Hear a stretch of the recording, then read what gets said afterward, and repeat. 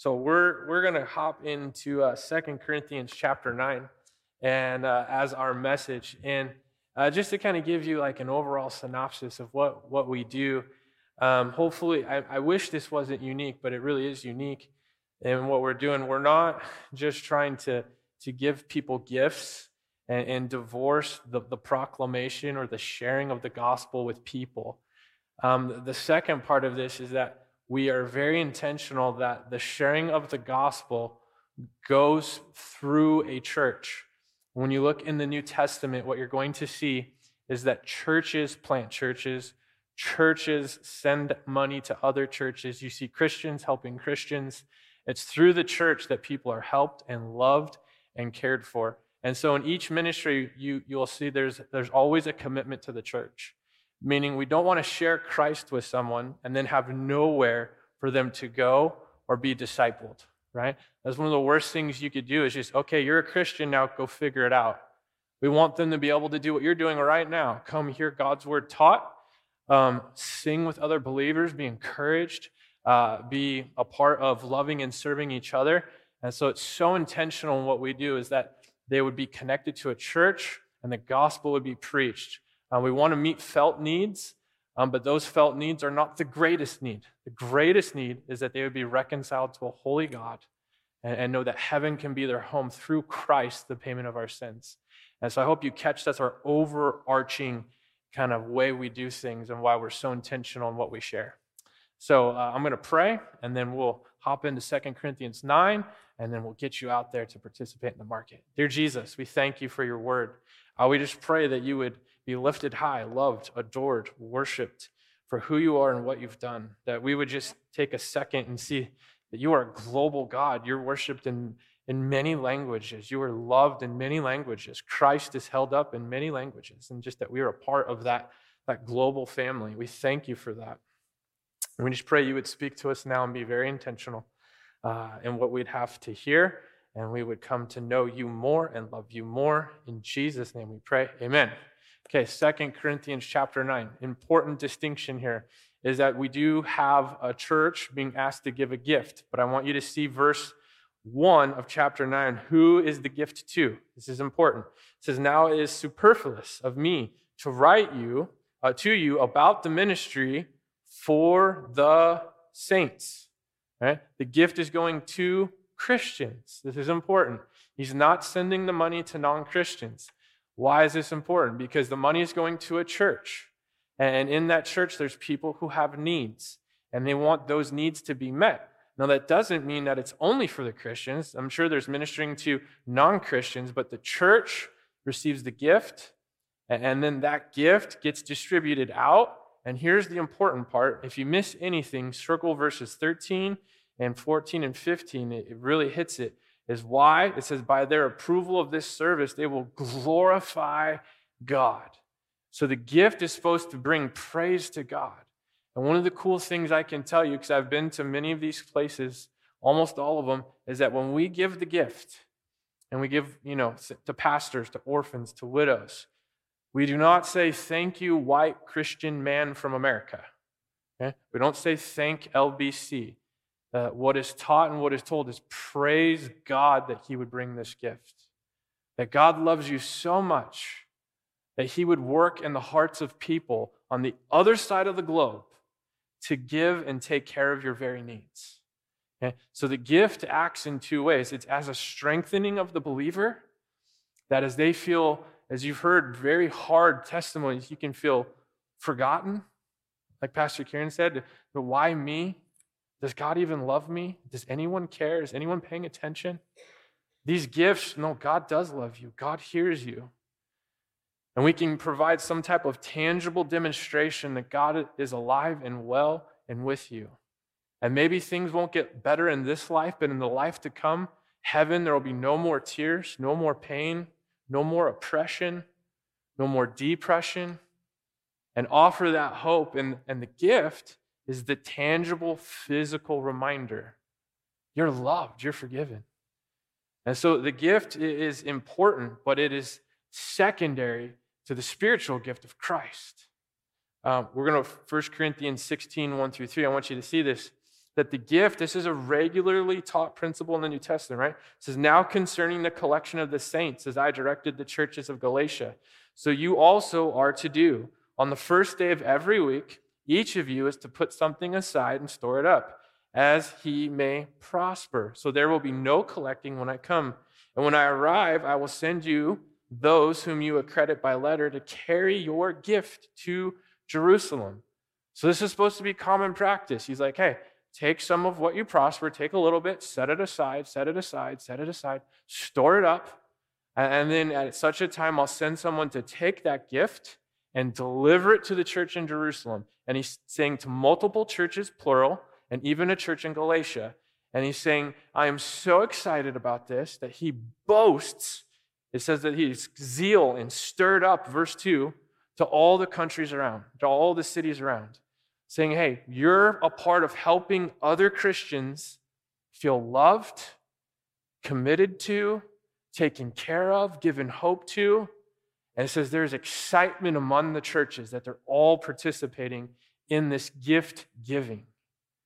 And the gift is supposed to be an expression, look at verse 13, because of their submission that comes from the confession of the gospel of Christ. So what is that getting at?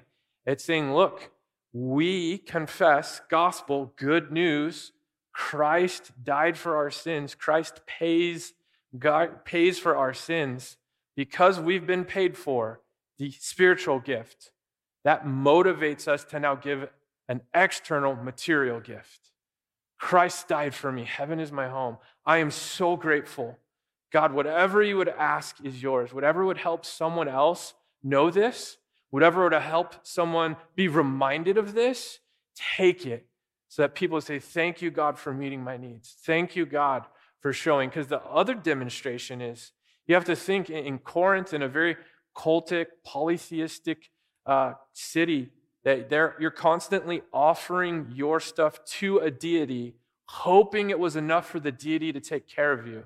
This is polar opposite, where a Christian takes their own and gives and provides to someone in need without asking. So when a Christian is receiving benefits, either for their health or for food or for shelter, the non-Christian pagan's like, how does that work? Which temple did you go to? Oh no, Jesus did this. He's done so much work. His people love him so much. They give and help us. And if we're ever able to give, we do it as well. Changes everything in the culture. Christians moved by the work of Christ, giving. Now this is where it comes. What's the attitude of it? Verse 7, do it cheerfully. They were ready. It stirred up zeal. Have a cheerful heart. Don't do it under compulsion. Or don't do it under exaction. Here's the thing. Did you hear some hard things here this morning? Some very hard things. Some hard things for us to stomach. Things we're not used to hearing. We're not trying to manipulate you. No one's trying to guilt you into giving. It's just simply communicating the facts of what's happening. And that through donations and giving, you can give a young kid a tangible evidence that God is real. He really sent his son to pay for their sin, that they are not alone. They're being thought of and prayed for and cared for all around the other side of the world. That there is one God, and he does love them. And these gifts encourage them, and they point them to an even greater truth, that Christ died for their sins. And through faith by grace, they can believe and receive and be his child. And that while this temporary world might be full of suffering and pain, they can have hope that nothing can take away what Christ has done for them. Nothing can take away that heaven will one day be their home. And so we do that cheerfully, not trying to manipulate, not trying to coerce, not trying to guilt trip. Cheerfully we do that. Say anything that would help someone in that type of pain and that type of stress, anything that would help them know and feel and act on the love of God, give it. Give it. Now, here's the thing. Not everyone's going to be able to give. That's okay. I don't have time to get to this passage, but 2 Corinthians 8 even gets into, hey, you give out of the abundance. It's not to put you to the deficit. If it puts you to the deficit, don't worry about it. But go out there and meet these people. How can you pray for them? Write some things down. Let them know that there's people on the other side of the globe praying for them, loving them, thinking about them. That they can put faces in their time of need and stress. They can put faces to those times, and there's people that love me. There's God's children everywhere, praising God, loving Him, doing what I'm doing. They're not alone in it. Okay? And then last, what's the result? What's the purpose? It's verse 13, that God would be glorified. The whole point of this is that we would say, look at how good God is. He's taking care of His children in another nation far away, under persecution, living in inhumane situations, being oppressed and hurt. God takes care of them through us.